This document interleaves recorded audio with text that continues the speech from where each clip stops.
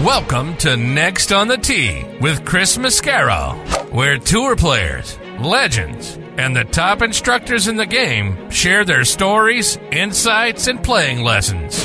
Join Chris every week as he talks with the greats of the game. You are the smartest guy I've spoken to on radio or television in my career. And Chris, again, you're knocking out of the park. You're like 8 under par in this interview. If I ever have any research, I'm hiring your tail to be the research man. You're the best. You're a fantastic host and tremendously respected in the golf community. Yeah, Chris, you do an amazing job, and your listeners are super lucky to have you, and it's always my pleasure. Chris Mascaro is the king of the golf podcast. Don't miss him on Tuesdays. Now, here's your host, Chris Mascaro.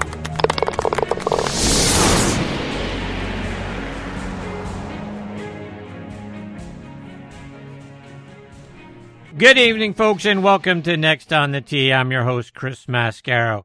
And what a PGA Championship we all just witnessed.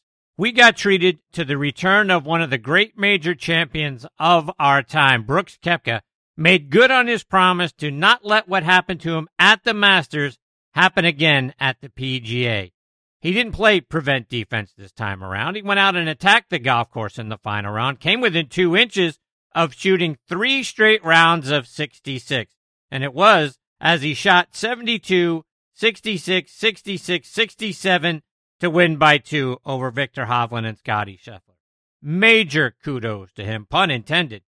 He is now tied with Seve Ballesteros, James Baird, and Byron Nelson, plus J.H. Taylor and Peter Thompson with 5 majors to their credit. That's tied for 15th all-time. One more, and he's going to tie Lee Trevino, Nick Faldo, and Phil Mickelson with 6 majors. We also got introduced to Michael Block. How great was that guy? The low PGA professional of the tournament. What a great story he is. A club pro from California who took the PGA Championship by storm. He ended up finishing tied for 15th. His final round included being paired with Rory McIlroy, and his reaction when he heard on Saturday that he was going to be playing with Rory on Sunday was priceless. His final round also included a slam dunk hole-in-one on the par 3 15th hole, plus an up and down for par on 18 that made the crowd go into a frenzy.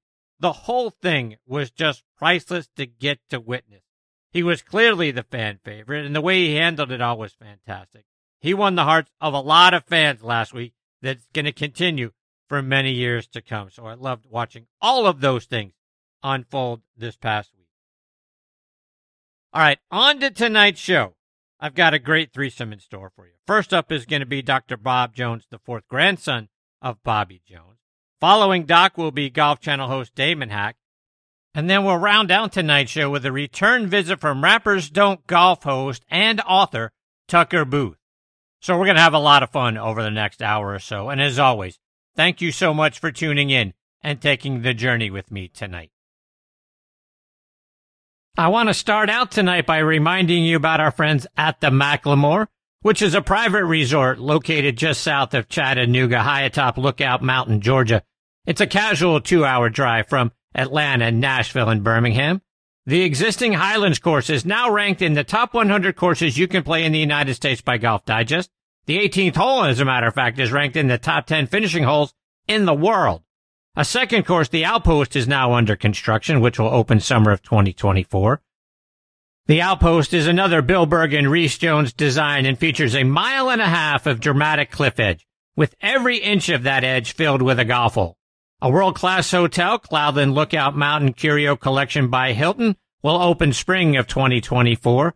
Both the course and the hotel have incredible views into historic Macklemore Cove, 1,200 feet below. You gotta see it to believe it, folks. Stay, dine, and play golf above the clouds at Macklemore. Go online to Macklemore.com to book your stay and play package today. Now let's talk grips. I want to tell you about Lambkin grips. Every shot, as you know, has its own unique feel. The trick? Feel comfortable with each one. And comfort is built into the very DNA of Sonar Plus Black grips. Composed of their Genesis material that provides supreme comfort and durability, with their fingerprint technology, creates a strong connection and unforgettable touch. The game changes from shot to shot. The feel in your hand shouldn't. Lambkin. feel is everything. I also want to remind you about the all-new Stealth 2 driver from TaylorMade. If there's one thing we know golfers want from a driver, it's distance. But there's actually two things we all want: distance, and let's not forget, forgiveness. That's why TaylorMade designed the Stealth 2 driver with even more carbon for even more forgiveness. To learn more about the new Stealth 2 driver from TaylorMade, visit them online at TaylorMadeGolf.com. Okay, now back in making his 9th appearance with me is Dr. Bob Jones IV. Doc is the grandson of Bobby Jones, as you'll recall. He was born and raised in Pittsfield, Massachusetts, which is located in the very western part of the state near the New York state line. He now lives just northeast of me here in Atlanta. Doc has a bachelor's degree in English literature, a master's in divinity, and a doctorate in clinical psychology. He's now working as a sports psychologist. Doc has been a wonderful guest on this show over the last many years. He's a great supporter as well, has come to mean a great deal to me, both on this show and in my personal life. And I am very excited he is back with me again tonight here on Next on the Tee. Hey, Doc, thanks for coming back on the show. Chris, it's a real pleasure to be with you as always. I appreciate that very much. Doc, we're on the heels of the PGA Championship. Wanted to get your thoughts about what you saw over the course of the tournament.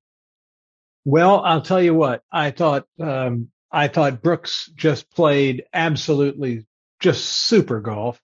And, you know, the sad part is that he almost became the secondary story. But nonetheless, I thought Brooks was just super, super solid. And it's great to see him back in the winner's circle again. But, you know, I'll tell you what I think a real winner of the tournament was Oak Hill. That renovation that they did, or the restoration they did, restoring it to a more classic Donald Ross design, absolutely was super. It looked great. It played tough. It was a true championship test. Doc, I want to get into a lot about what we saw from Brooks, but before we do, you mentioned he almost became a secondary story, and I don't know if you meant that a secondary story to Oak Hill or a secondary story to what we saw from Michael Block. Oh, I think clearly from Michael Block. I mean, I was watching the tournament. I did not get a chance to see as much of the tournament as I would have liked, but I was watching it when Block came over that bridge to go down to the first tee. And I mean, everybody was going crazy. I mean, here he is playing with Rory McIlroy, and he's the one getting all the ovations. And then, you know, he gets out there, and yeah, he had a little bit of a tough time on that final round. But then he gets to, to 15 and just jars it for an ace. I mean, you just couldn't script anything better than this. Yeah, I tell you what, to your point, when that ball went directly in the hole, and he seemed incredulous, like he couldn't believe he didn't see it or wasn't sure. And he asked Rory, and Rory hugs him and tells him yes. And then how we saw him finish up with that up and down on 18 for the par, and the way the fans went crazy. I thought that was one of the greatest golf stories I've seen in my life. Oh, I agree. And, you know, the part I thought was absolutely hysterical is apparently Brooks went up to him afterwards and said, "Hey, I hear you're buying drinks." Right. Yes, that was awesome. It was a good event. Doc, for those of us who watched the Netflix documentary Full Swing, we saw a different side of Brooks Koepka than I think that we thought existed. I mean, the injuries that resulted in poor play over the last couple of years seemed to have him losing confidence in himself and thinking that he would ever be able to win a golf tournament again. And not only did he do that on the LIV Tour, but then he comes close at the Masters and then obviously this past weekend. But I wanted to get your thoughts on not just Brooks's kind of turnaround of his career, or comeback, whatever you want to call it, but really the power of what self-confidence can do to our success. Well, I think that the amount that belief in yourself can accomplish is, I mean, it's just, you just can't put a value on it. I'll give you an example of what I mean. I was working with a player about a year and a half ago who was playing in one of the developmental tours, and we were talking, and he said to me, he said, I just get so frustrated with myself. And temper was a big issue for him. And I said to him, well, let me ask you a question. And I said, who's the number one player in the world? And at the time, it was Scotty Scheffler, and that's what he told me. I said, now let me ask you, what shot does Scotty Scheffler have that you don't? And he paused for a moment, and he said, well, none, really. I said, then what's the difference between you and Scotty Scheffler? Why are you on a developmental tour and Scotty Scheffler is the number one player in the world? What's the difference? And he said, self-confidence and his belief in himself. I said, that's right. That's right. And you see, that's the difference it can make. When you have an injury, and bear in mind, when you have an injury, especially when you're a professional athlete, what that means, Chris, is that means that your very body, which is the thing by which you make your living, has been damaged. And that's a tremendous blow, not only to your sense of physical integrity, but to your sense of your very self. And that's a tremendously difficult thing for athletes to have to deal with. And this is the thing that amazes me. When I first started doing sports psychology over, 20 years ago now, I always thought that the thing that I would be spending the most time working with athletes on is self-confidence and mental process and developing routines, all of that stuff. If you had told me 20 years ago that a large percentage of my sports practice would consist with injury recovery, I would have been absolutely shocked. But that's exactly how it's turned out. And see, that's the thing. For an athlete nowadays, because of the demands that are placed on them by their sport, by what they have to do for training, the question is not if they're going to get injured at some point in their career. The question is going to be, when are they going to get injured in their career? And how will they then develop the tools to deal with that and to restore their belief in themselves? Doc, I'm sort of reminded of the group America's song Tin Man, when he talked about Oz never gave him, nothing to the Tin Man that he didn't already have. The self-confidence, mm-hmm. It's something that's in us. How do we unlock it so it can come out? Boy, that's a bit of a tough one. I mean, well, one quick solution is you could hire me, but there you go. Leaving that aside for the moment, I think the best thing that people can do to help with that is, to do things like put a carpet out on a putting carpet out on your floor and practice 3, 4, 5, and 6 foot putts until you get to the point where you're just making those things like you can't believe. And go outside in the yard with a 7-iron and just take some nice slow practice swings, making sure your rhythm's good. In other words, do some of the things that help you physically have some sense of mastery over the game of golf. But then beyond that, the ability to sit and to do meditation and to learn how to visualize yourself playing golf. Those are some things that are absolutely unbeatable for the average guy or lady to develop a sense of confidence in themselves when they're on the course.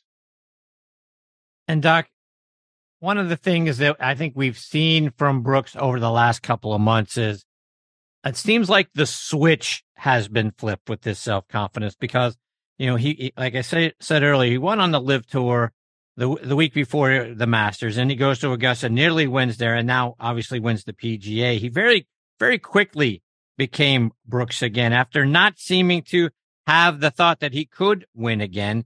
And we know about the bad knee injury that he suffered, but sometimes all we need, it feels like, is a spark to turn things completely around. And it seems like not only did he get healthy, but he got that spark. Talk about our self-confidence, and maybe just all we need is that one little thing to happen and go our way, and then all of a sudden everything completely flips. Well, that's exactly correct. And I mean, and actually, there's not much to really talk about because you actually just said it really, really well. All of a sudden, sometimes all we need is that little spark. Sometimes when you're out on the golf course and things aren't necessarily going all that well, all of a sudden you hit this putt and you think, geez, I didn't make that thing. And then all of a sudden it takes that curl and goes in the hole and bang, there's that spark. Or for the professional athlete, as you said, he has an experience at the Masters, and that probably proved to him that, yes, he could really do that again. And there's the spark. And it's that way really for all of us. I mean, and it's not just in terms of sports or us as athletes, but that's in our lives as well. That sometimes, we're going through a really hard time, a really difficult period, and then a little spark comes along and all of a sudden you're chugging down the road again. So you never really know. It's one of those things. It's hard to say how to get it, but something you and I have talked about before, what we can say is what can keep you from getting it. And that is anxiety and temper. Those two things can basically act as like fire hoses on any spark that can develop. So the more you can stay calm, the more you can stay in the present moment, the more you can stay aware, then the more open you are to that spark when it occurs. And it will occur. Doc, switching gears just a little bit. Yep. Phil has showed us twice recently that being over 50 doesn't mean you can't compete with the young guys out on tour. I know some of that is due to what great shape he and the guys on the Champions Tour are in now versus maybe what they were in several years ago. But how much of that do you attribute to attitude, to a change in mindset that being 50 plus no longer means you're over the hill? I attribute quite a bit to it, Chris. I really do. And the reason why I do is, what's the old joke now that 70 is the new 50 and, 80 is the new 60 and things like that. Who knows? I think when you look at people like Phil, like Brooks, and like a lot of these guys on Champions Tour, boy, oh boy, I'm beginning to think that 50 might just be the new 30. You said it right. They're in good condition. They still hit the ball really, really well. Their mindsets are still solid. And they just go out and they just play like they've played all their careers. And in some cases, even better. Not getting off the golf course a little bit. It seems like our world has become a much meaner place over the last several years. Social media can be a very negative space. We hear about mass shootings almost daily now. Do we have a dramatic rise from what you've seen in mental health issues in our country, or do you think it's something bigger than that? Well, that's a tough question. But I'll tell you, I'll give you since you asked, I'll give you my opinion. I think we do have more mental health issues to a large extent. That is a result of what we've seen in the pandemic, where people have been kept in such extreme isolation for long periods of time. But I think the issues are more complicated than that. I think, I'll be very candid. I think that a lot of the problems that we're having now is the result of us being in a culture and in a society that has spiritually lost its way. We have become a culture that has embraced a secularism that is just grounded in nothing. And things that are grounded in nothing tend to have people feeling quite hopeless and without purpose in their lives. And anytime you have that kind of hopelessness, that kind of lack of purpose, then depression and anxiety and even anger, because all of those emotions have to come out somewhere. And oftentimes they come out directed against others. Sometimes others that are totally innocent to the circumstance. So I guess what I would say in summary to that, Chris, is I think that what we're dealing with in our culture, in our society, really in some ways it is a head problem, but it is also very much, if not more so, a heart problem. How do we get it back, Doc? It just, to your point, it does seem on some level like we are wandering around aimlessly. And in our country, I mean, I don't want to get into, politics and things of that nature, but it just feels like that we don't have a sense of direction. We can't get our arms around this thing. We keep thinking that someone is going to do something from a law perspective, and that never seems to materialize. How do we get it back? Chris, of course, as you know, I'm a Christian. Yes. And I believe I believe in all my heart, I believe in the Lord Jesus Christ as my Savior. And I believe that the Prince of Peace is the only one that offers peace. And I know that sounds really harsh and that there are going to be a lot of people say, oh, what do you mean? What do you mean? I mean exactly what I've said. And the reason I know that is because I know the peace that has come into my heart and how my life has changed and the kind of person that I used to be before I met Jesus and the person that I am now. Now, people may say, well, that's not for me. And that's fine. That's fine. I would never impose that on anybody.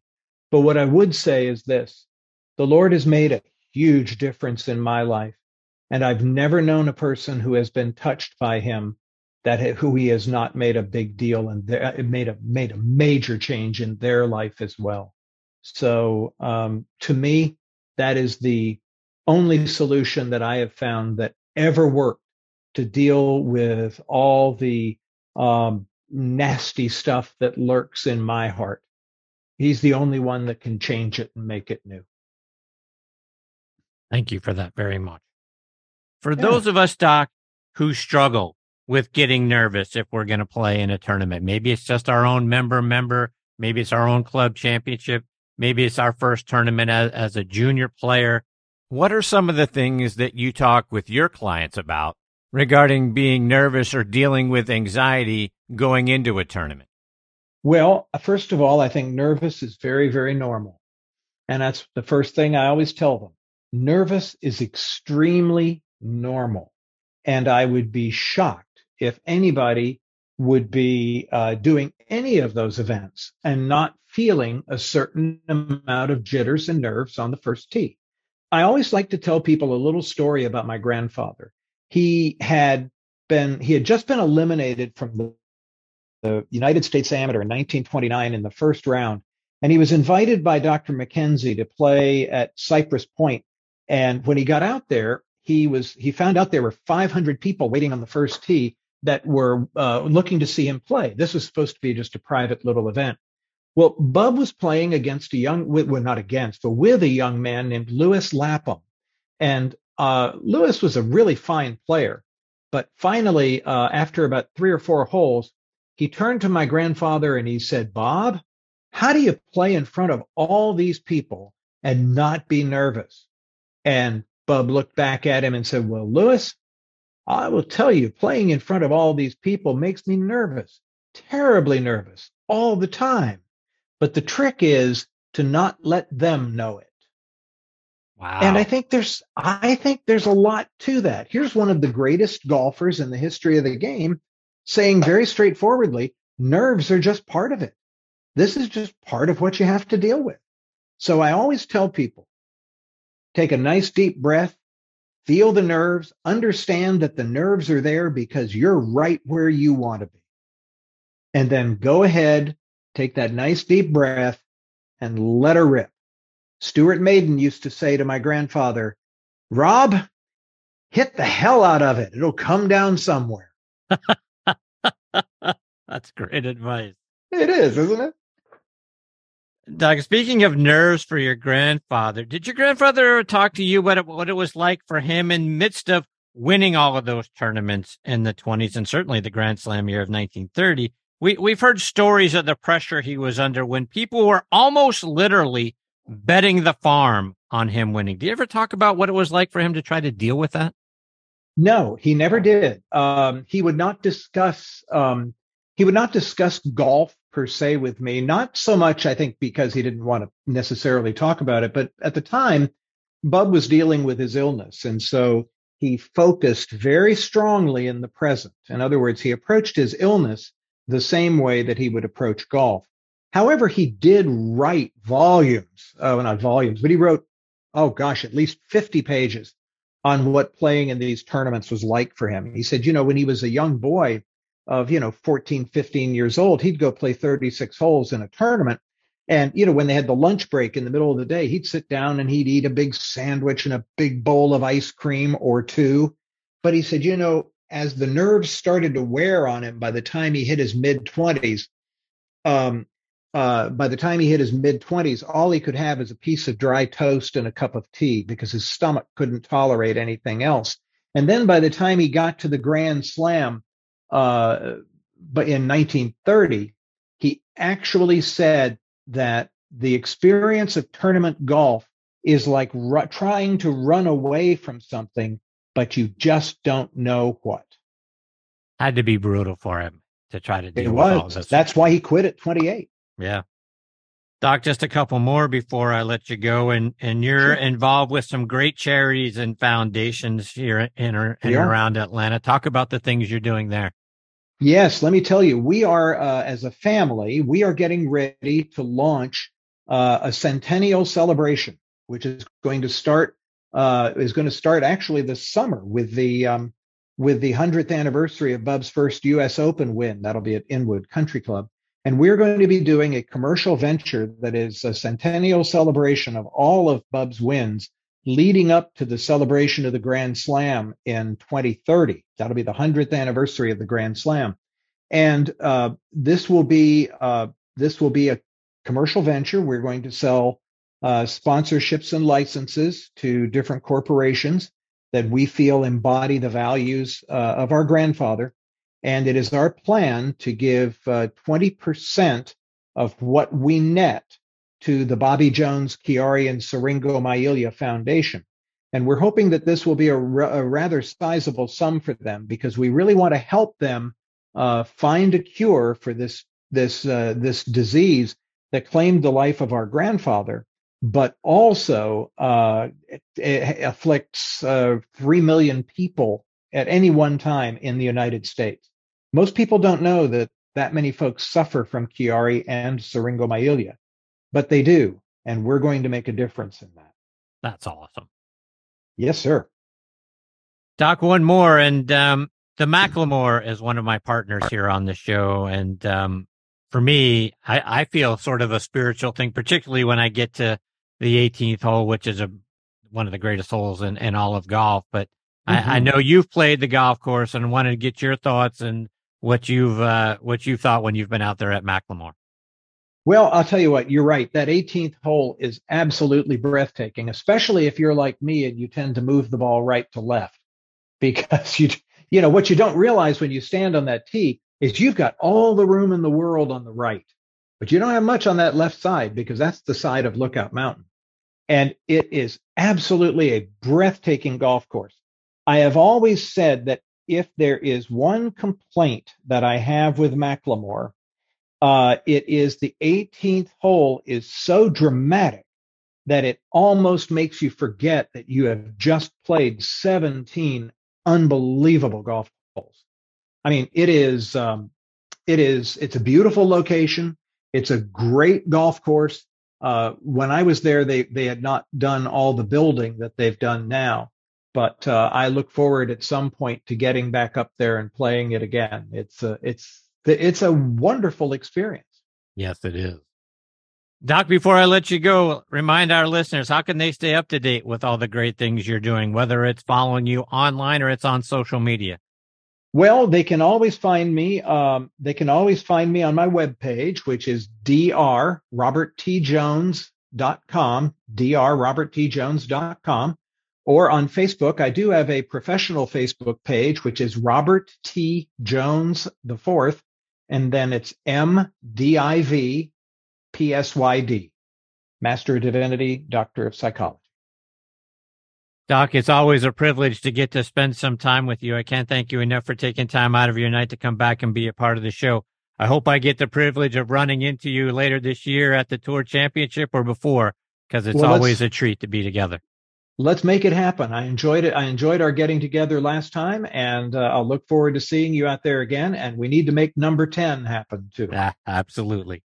Doc, take care. All the best to you and your lovely wife. I look forward to catching up with you again soon. Thanks, Chris. Take care of yourself. You too. Thanks, Doc. All right. That is the great Dr. Robert Jones IV, one of my favorite people on this planet. Every time I've had the privilege of spending time with Doc, it is something you can feel the spirituality in the air around him. He has a very calming and soothing way of being, and that kind of emanates from him and embraces you when you're together. He's a very wonderful, loving man, and I've had the privilege of being around him a couple of times, and it's spectacular. And one of the great interviews that I've seen, and I've gone back and rewatched it several times. Scott Lehman is a friend of this show. He and Doc did an interview where they were out walking the golf course together and just talking about a lot of different things. And it's out there available on YouTube. I highly encourage you to go out there and search and watch it, because it is going to touch your heart and touch your life. It made a difference in mine, and that's why I say I go back and rewatch it from time to time. But both of those gentlemen are just outstanding human beings. And like I say, I hope I get the privilege of getting to spend some time with Doc again out at Eastlake and at the Tour Championship. We spent some time last year. I'm looking forward to doing it again this year. And obviously, like he says, he's been on the show 9 times. Hopefully, we get the privilege of making it 10 a little bit later on this year. Coming up next year on Next on the Tee is my guest, Damon Hack. Before I get to Damon, I want to remind you about 2 Under men's performance wear. They're the unofficial underwear of the PGA and the 2020 Ryder Cup team. Ricky Fowler is their global ambassador, and over 50 other PGA, Korn Ferry, and Champions Tour players wear them. Just to mention a few, like David Toms, Jerry Kelly, Justin Thomas, William McGirt, Scott McCarron, and Chris DeMarco. The Joey Pouch technology provides the ultimate male asset management, delivering maximum comfort from the tee box to the boardroom to the bedroom. Use code NEXT20 to save 20% off your order at 2under.com. That's the number 2, UNDR.com. 2 Under, performance in your pants. And you walk a lot of miles in life and on the course, so make sure you're walking in the right shoes. Skoni changes the game with an affordable line of the most comfortable, versatile, slip-on golf shoes that can be worn anywhere. They're made with breathable microfiber fabric, spikeless treads, and an adjustable lace lock. And they're easy to clean, too. So spend less time changing shoes and more time living in them. Visit Skoni.com and use code NXT on T20. So next on T20 at checkout for 20% off. That's Skoni.com, SKONI.com. They're also available at golf specialty retailers and green grass pro shops nationwide. Relax. Easy now.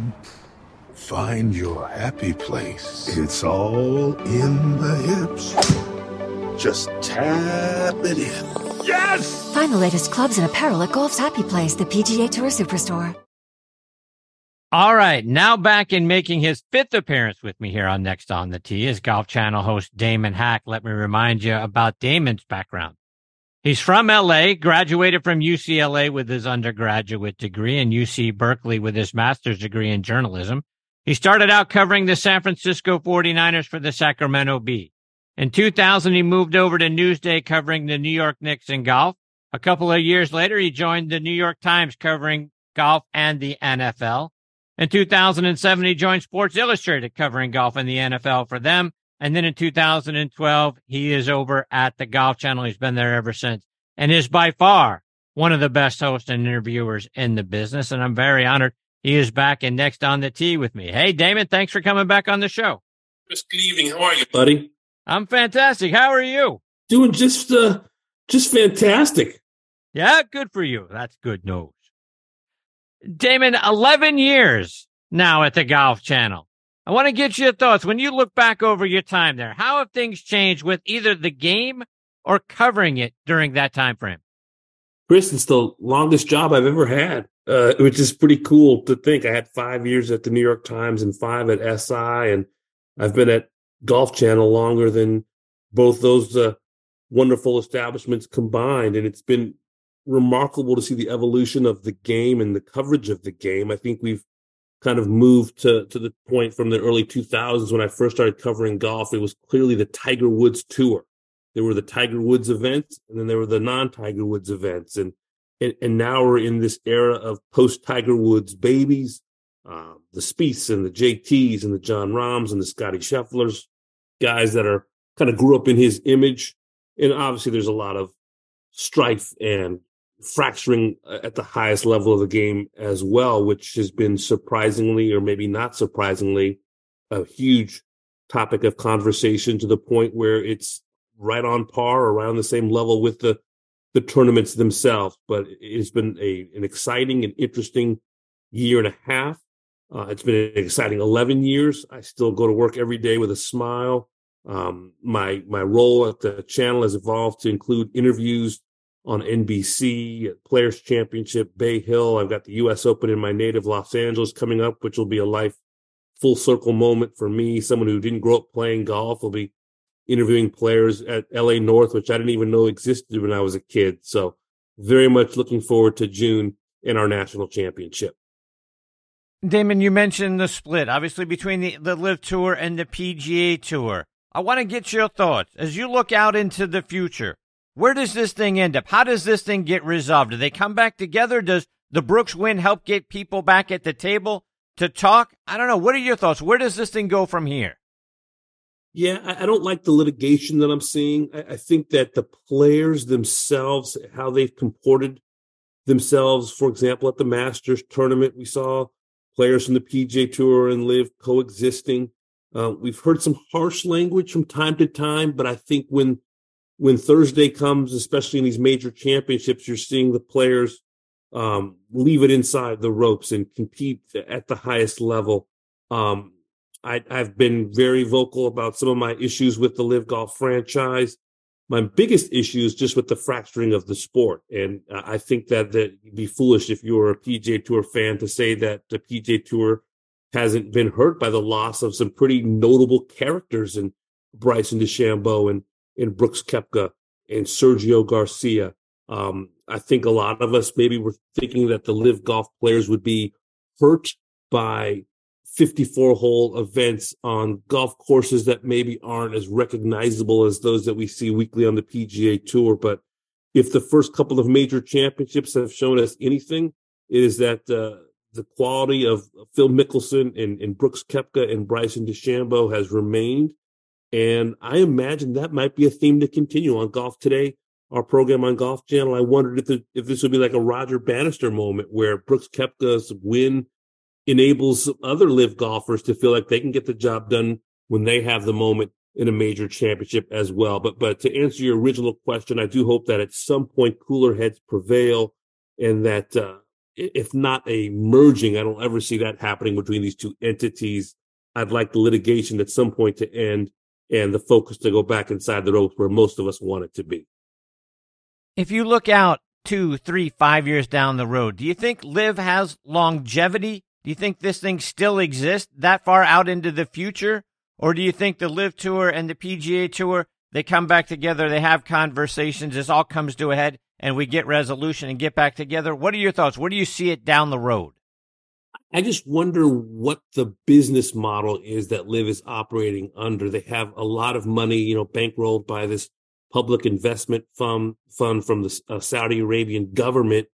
They're making $1 billion a day from oil. They're flush with cash. But this, from a financial standpoint, it doesn't seem like a profitable organization at this point. The numbers in terms of viewership, very, very down. But at the same time, they had a very nice gate at the Tulsa event, great buzz, a lot of fans. And it does seem like in some ways the tour is becoming more palatable, if not more viewed by the general sports fan. I think as long as the folks at the PIF and the Saudi Arabian government and Mohammed bin Salman are interested in the sport of golf, despite maybe not making money off of it in the short term, I could see them continuing to bankroll it, and especially coming off of Brooks Koepka's win at the PGA Championship, quietly probably thinking that it does in some ways legitimize LIV Golf as an enterprise. Let's switch gears and go back and let's talk about the PGA Championship. So many great storylines unfolded over the 4 days of the tournament. What are some of your favorite moments that you got to witness last week? Well, Michael Block, and not going to be an original idea, but the fact that I'm from Southern California, he's from Southern California and has been at the same golf club, Arroyo Trabuco, for decades now, age 46. This is a kind of like a public-private kind of daily fee. They do have a membership there, but you can pull up and play if you'd like to. And to see this guy who doesn't hit the ball very far, but quietly, the likes of Paul Goydos and other pros from Southern California will tell you that Michael Block can more than hold his own against PGA Tour level players and occasionally beat them. To see him lead with his heart and play with his heart, he popped those AirPods in, did a couple of interviews with ESPN and CBS, and felt like he was going to have a good week, and went out there and did just that, playing alongside Justin Rose on Saturday and Rory McIlroy on Sunday. And for him to make an ace on the 15th hole, you can't make that up.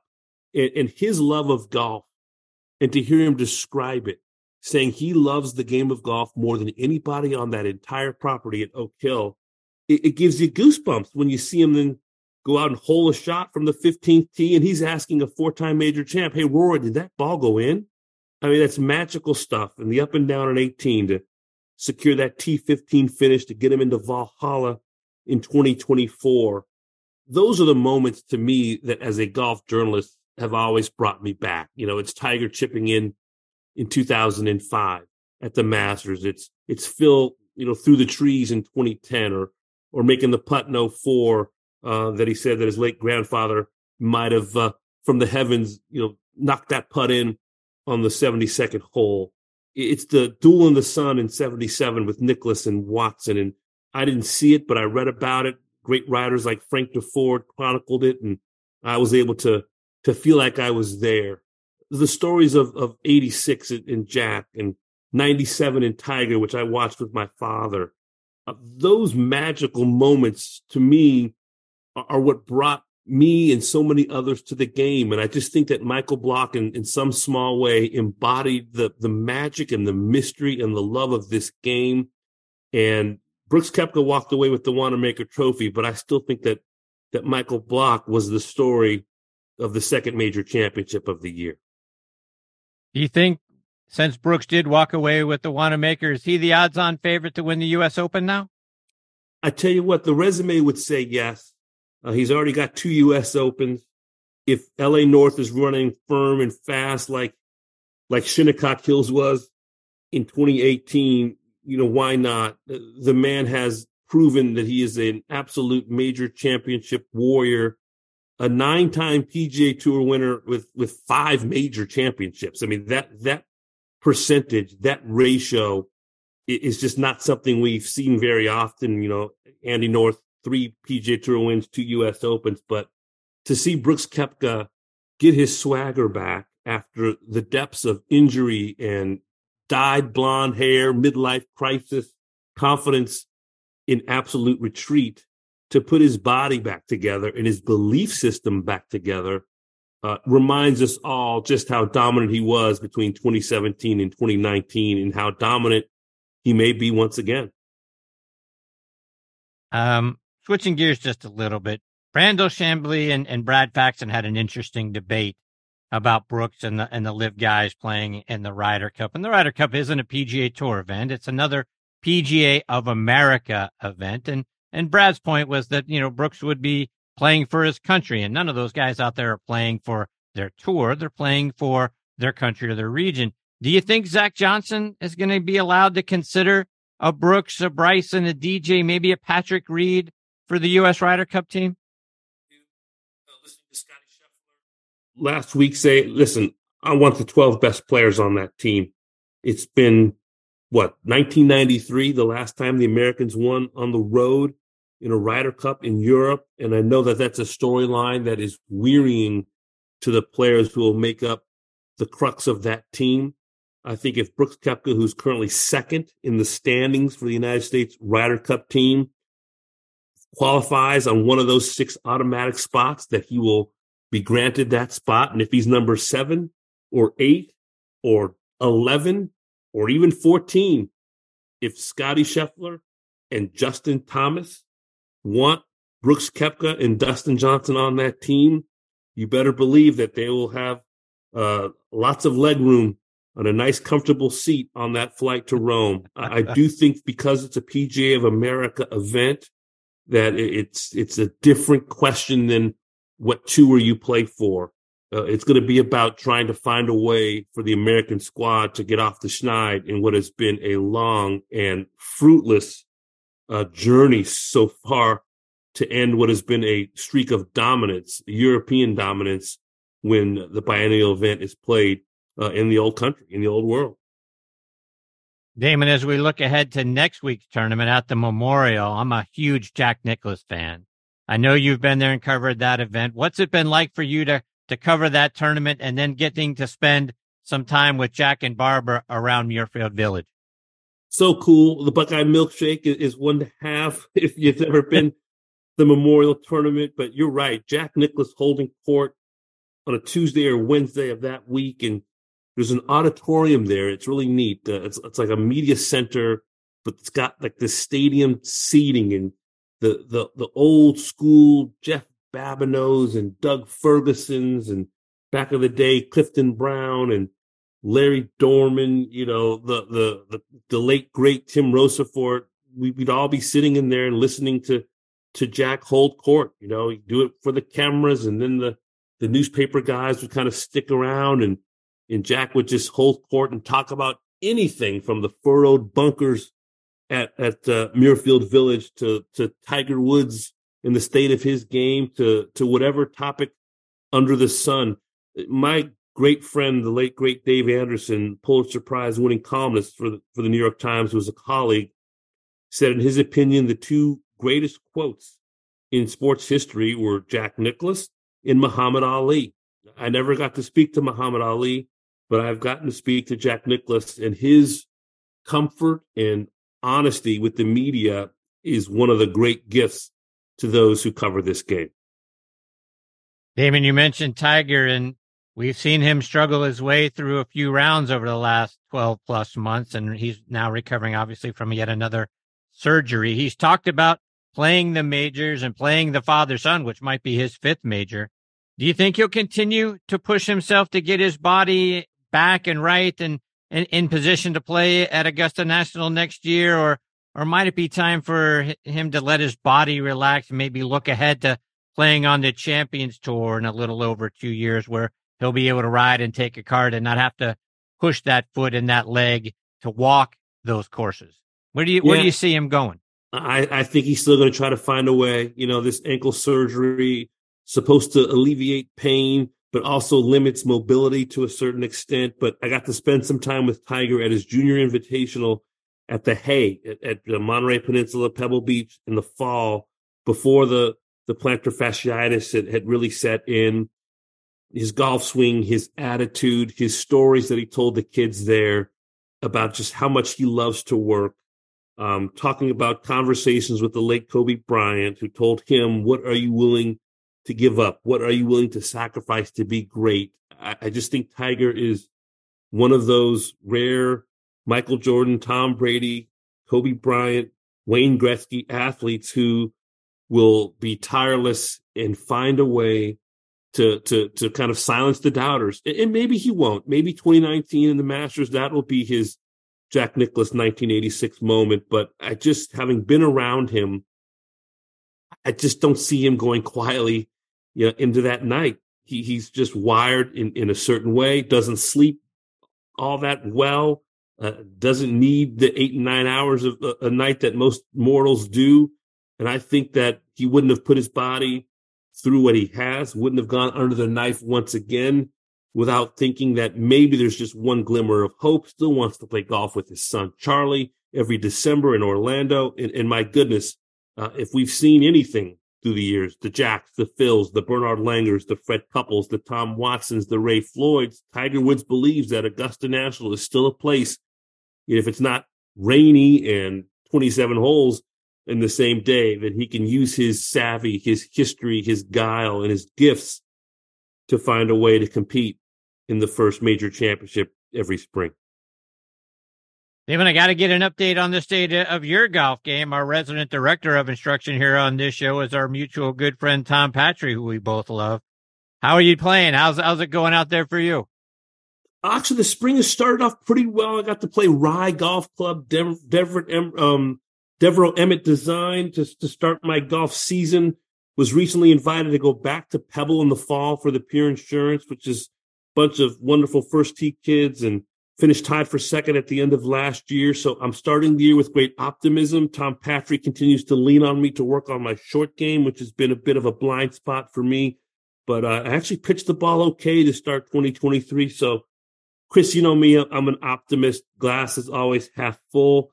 I'm very excited that even at the age of 51, I still think my best golf is ahead of me and not behind me. There you go. One more before I let you go. I got to get an update as well. How the boys doing? I always love to see the pictures you post on Instagram. Chris, we're doing great. The boys are fantastic. We took my wife to a nice Mother's Day brunch, and the boys are playing more tennis than golf or basketball. They're competing in USTA junior events. Our years in Orlando at that Lake Nona USTA Center really kind of imbued them with a love of tennis. We watch as much Carlos Alcaraz and Novak Djokovic as we do John Rahm and Scotty Scheffler and LeBron James. So we've got a busy house, but the boys continue to keep me young and make me smile. I feel very blessed to be a dad of a 11-year-old triplet boys. It's never a dull moment, that's for sure, as you can imagine, Chris. No doubt, but good for you. Damon, before I let you go, how can our listeners continue to follow you and stay up to date with all the great things you're doing by following you on social media? Oh, very kind, Chris. At Damon Hack GC on Twitter and Instagram, and at Goats and Grapes and goatsandgrapes.net, where I've recently launched a new website that kind of talks about the intersection of wine and athletes. And I'm a big wine collector. Don't nearly drink as much as I used to because I don't recover as well as I used to as I've reached my 50s. And I'm having to have one glass of wine because the recovery is not so great the next day. But I still like a nice Cabernet Sauvignon or Bordeaux or Barolo or Pinot Noir or Brunello if the spirit moves me. David, I can't thank you enough for taking time out of your busy schedule to come back and be a part of the show. It's always a huge thrill and a privilege to get to spend some time with you. I hope we get that privilege again and maybe a little bit later on this year. Chris, it's always a pleasure. Best of luck to your Stillers. Appreciate you very much. Thanks, pal. Take care, David. All the best to you and your family. We'll catch up soon. And you. Thanks, David. That is the great Damon Hack, folks. It doesn't get better than that guy. You won't find a better person anywhere on the planet than Damon. We all know what a wonderful host he is on the Golf Channel. He's a fantastic father. And like you heard at the end there, a fine player in his own right. How he couldn't be with Tom Patry as his coach would be a mystery, but his game is coming along. And like I say, it's a huge thrill to get to spend some time with him. And he's very, very busy, very generous with his time, and just a wonderful human being. Again, be sure to follow him on Twitter and Instagram at Damon Hack GC. Goats and Grapes.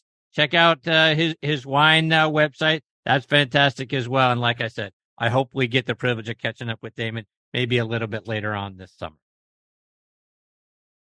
Okay, before I get to my next guest, Tucker Booth, I was talking with Eddie Dry, VP of Domestic Sales for Strixon Cleveland Golf, at the PGA Merchandise Show earlier this year. And I said, Eddie, I like your CBX full-face wedges. How can they help an average player like me play better? Here's what he had to say. An average player, I use one, and I'm in some lies that you can't even believe. And I need all the help I can get. And the face is bigger, and the grooves go all the way up and all the way out to the toe. So if you hit it on the toe, you miss it, bam, there's a groove. So I like that. So I carry a 58. There you have it, folks. Try the new CBX full-face wedges from Cleveland Golf. I want to tell you about something else I saw at the PGA Merchandise Show. and that's me and my golf. And how does a 45-day free trial to Arco sound? Well, me and my golf have partnered with Arcos and are offering 14 free sensors and a 45-day free trial to Arcos Caddy when you purchase any training aid on shop.meandmygolf.com. This is a limited time offer, so don't miss out. Again, go online to shop.meandmygolf.com. With many years in the business, menswear brand Construct has finally launched its green golf collection, sustainably produced using renewable solar energy and recycled fabrics. Hit your best shot in their performance-enhancing polos, quarter zips, and bottoms. Made with 4-way stretch, quick dry, and UV 50+ protection.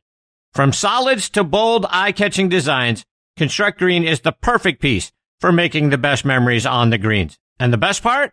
You can head to construct.com, and that's CONXSTRUCT.com, and use code Chris for 20% off the green collection today.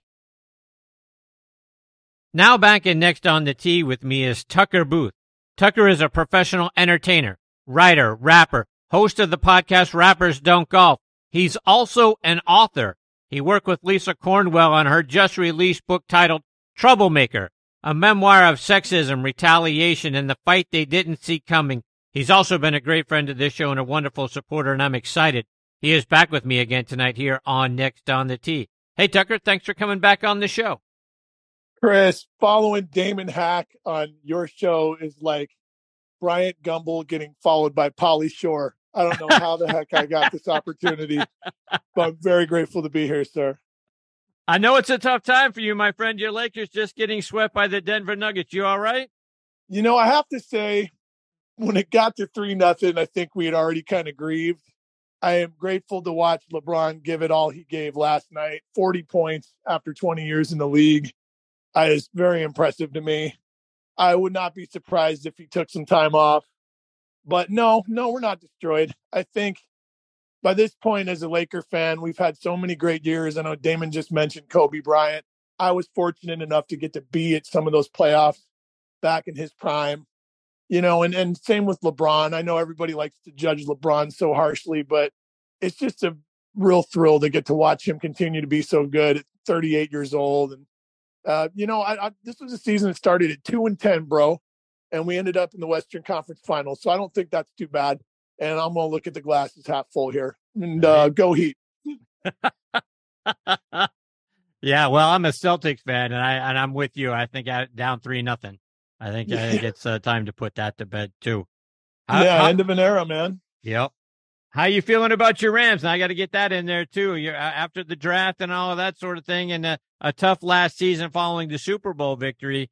Glass half full. Are you excited about this coming season? Absolutely. And again, you know, I've been a Rams fan since back when they were in St. Louis and when they first got there. So we went through some tough years in St. Louis.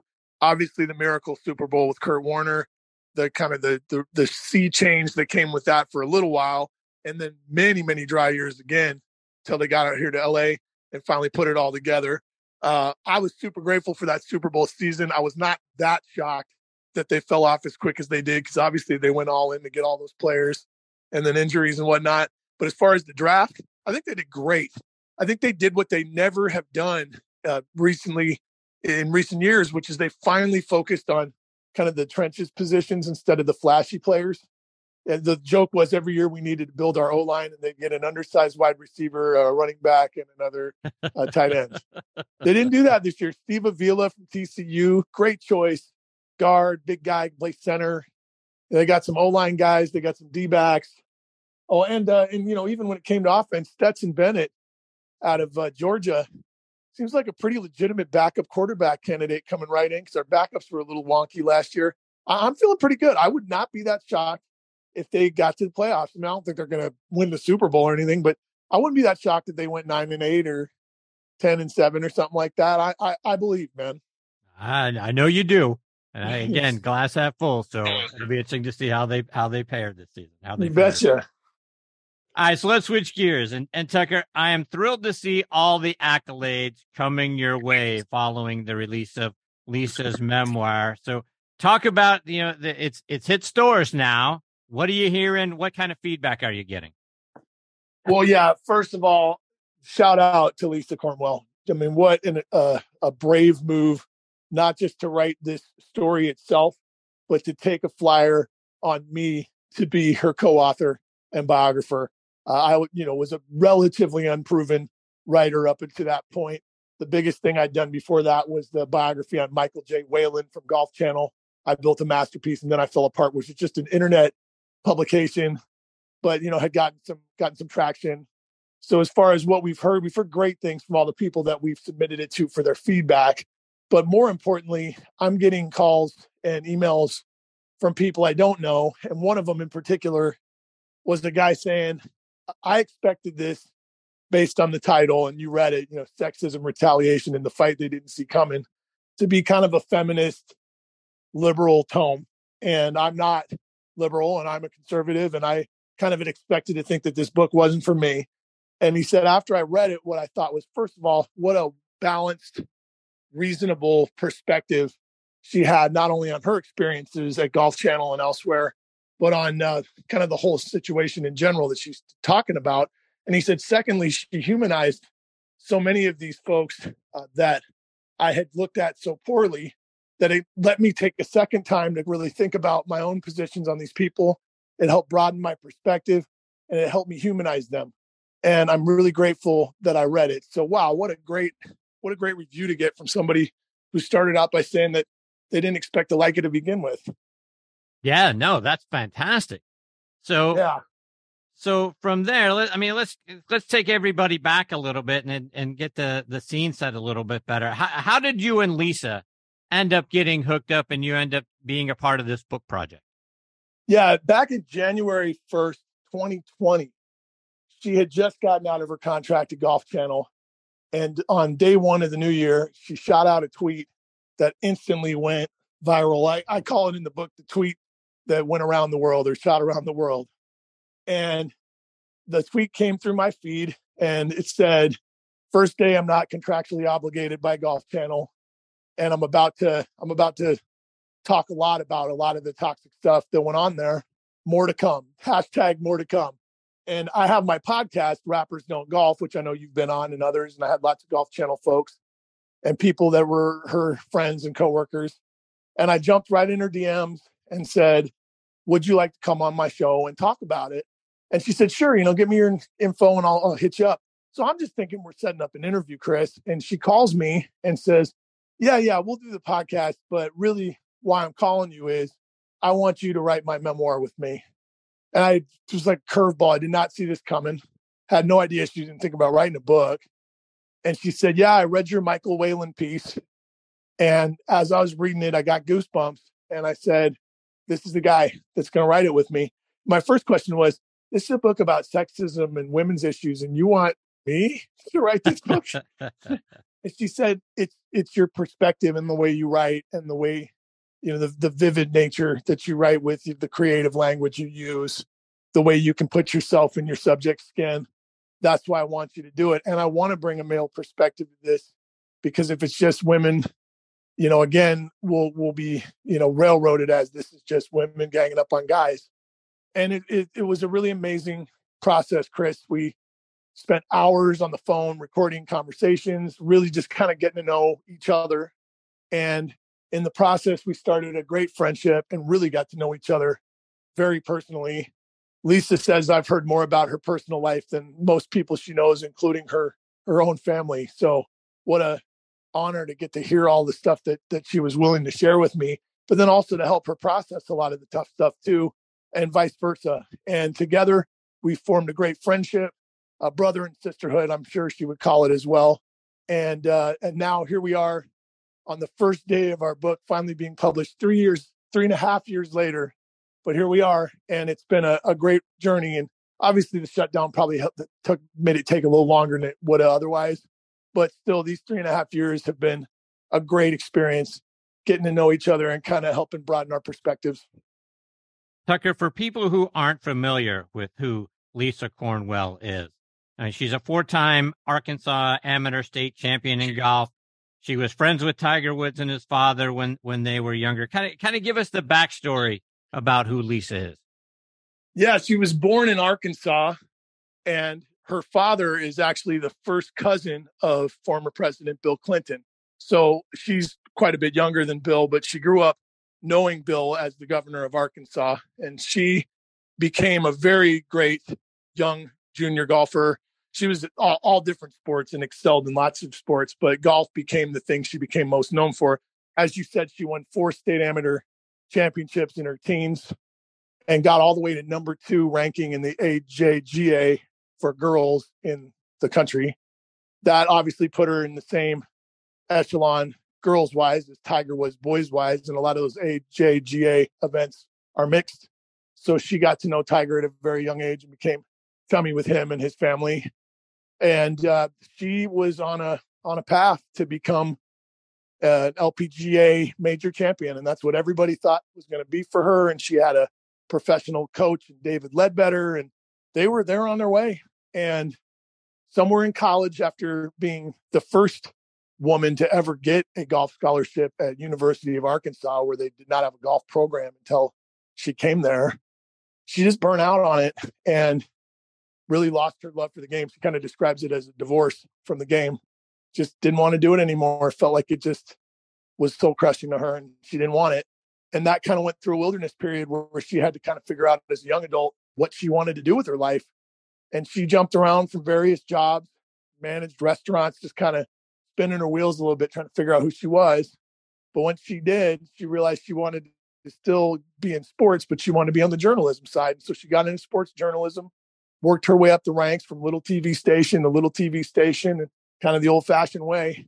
And eventually, after covering every sport you can think of, from football to baseball to basketball, you name it, she got an opportunity to work at Golf Channel. And full circle, after all those years, here she is at the Golf Channel for 7 years, getting to cover a sport she knows intimately and had played at the highest level, at least as a young adult. And she called it her dream job. And that dream job lasted 7 years. But while she was there, she spoke pretty loudly about some stuff going on at the higher levels that she didn't like. And that made her some powerful rivals as well. And I'll let the book do the talking for the rest. But basically, she felt she got let go under not the greatest of circumstances.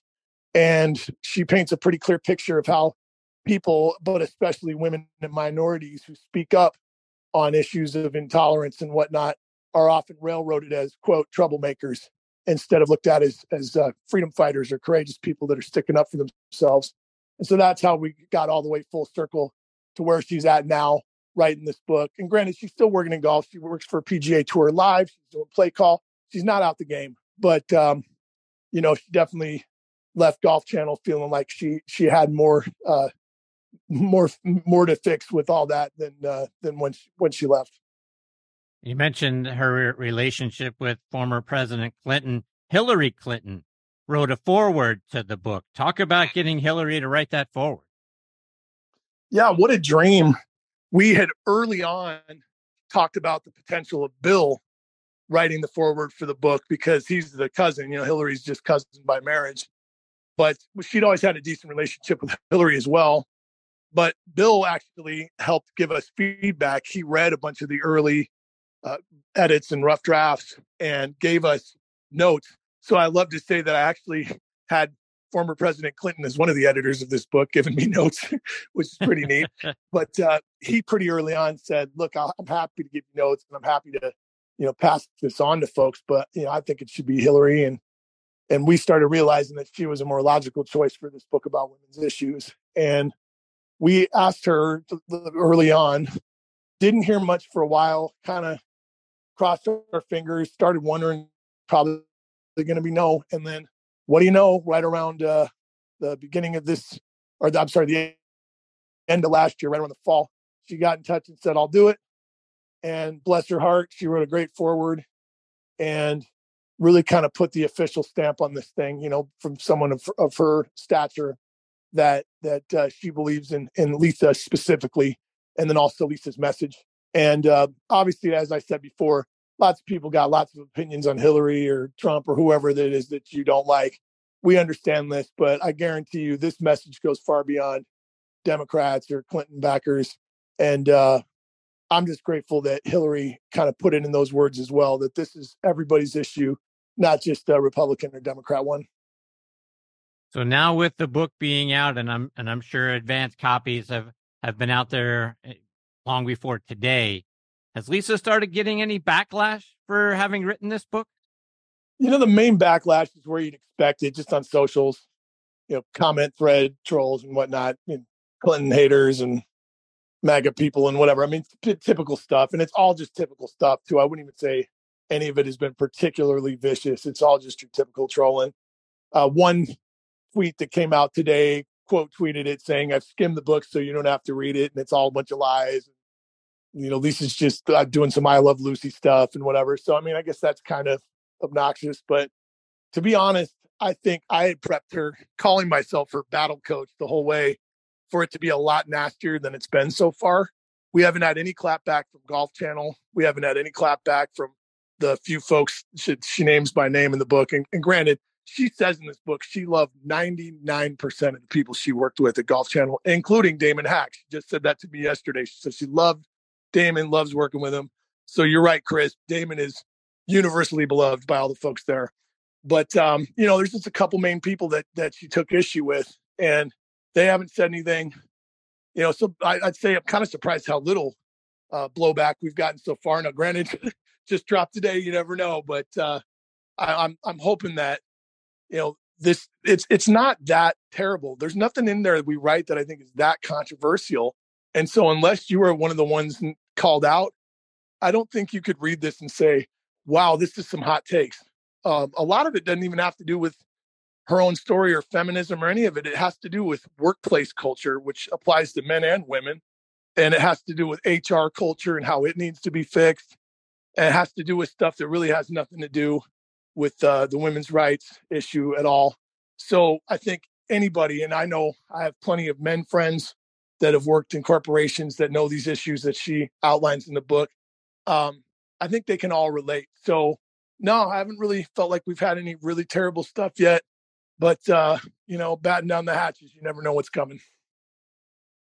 Tucker, you mentioned the HR culture a moment ago.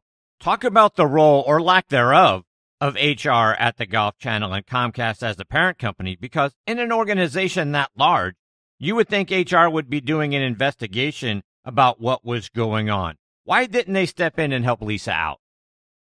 Yeah, I didn't even realize this when I got into this, but let me start by saying my wife has a master's degree in organizational development coaching, which includes leadership development. And she started out in HR at Mattel years ago out here in El Segundo. And she told me that she was the good side of HR, the teaching side, the helping side for folks when they were having issues. But a lot of HR is not that. And I think a lot of employees stereotypically think of HR as the champion of the underdog, of the little people, if you will, at the company. And HR's job, by definition, is to do everything they can to protect the company at all costs. And as we did research on this, Chris, we found out that HR originated at the Ford Motor Company back in the early 1900s. The very first iteration of it was at Ford, and it was instilled in the company to sniff out potential unionization and strikers who were trying to unionize. So they were spies for the owner and the management. And granted, I think they've become a little less than spies over the years, but still, they'll listen to you. They'll hear what you say. But this idea of them keeping it all private, not taking it back to the company, not kind of being more in cahoots with the higher ups than they are with the lower on the totem pole, that's just simply not true at most companies. And I think HR culture needs to be changed and adapted. And we posit some ways we think that could happen. But mostly, as one of our chapter titles is named, is Beware HR, because a lot of people think that they're an ally, and oftentimes they're not. Something else you alluded to a moment ago. This feels larger than just one isolated incident about somebody being discriminated against in the workplace. It feels larger than that. Is it more than that? Is it something from this book that we actually all can take away from it? Yeah, I mean, at its core, and she'd probably be too humble to say this, but I will. This is about Lisa's remarkable, courageous life. And I mean that long before she ever worked at Golf Channel. So again, it's not just about those years. This is a woman who grew up being gay in a community in Arkansas where that was not acceptable. She never came out publicly till this book came out today, folks. I mean, those who knew already knew, but she felt so guarded about it that she never came out. Actually, I guess she came out on Twitter a couple months ago, but this is this year in her 46th or 7th year on this planet that she came out. It's about having to deal with that internally, feeling like nobody could understand this, including her own family. It's about battling eating disorder issues. It's about battling this expectation that her family and friends had that she was going to be the next Annika Sorenstam. And she had fallen out of love with the sport and fallen out of love with herself, and having to get help and having to humble herself enough to get that help, and spending years trying to find her sense of self-worth again.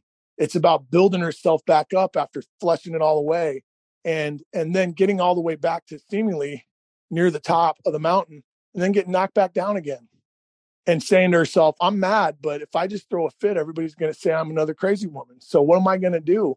And she built herself back up again.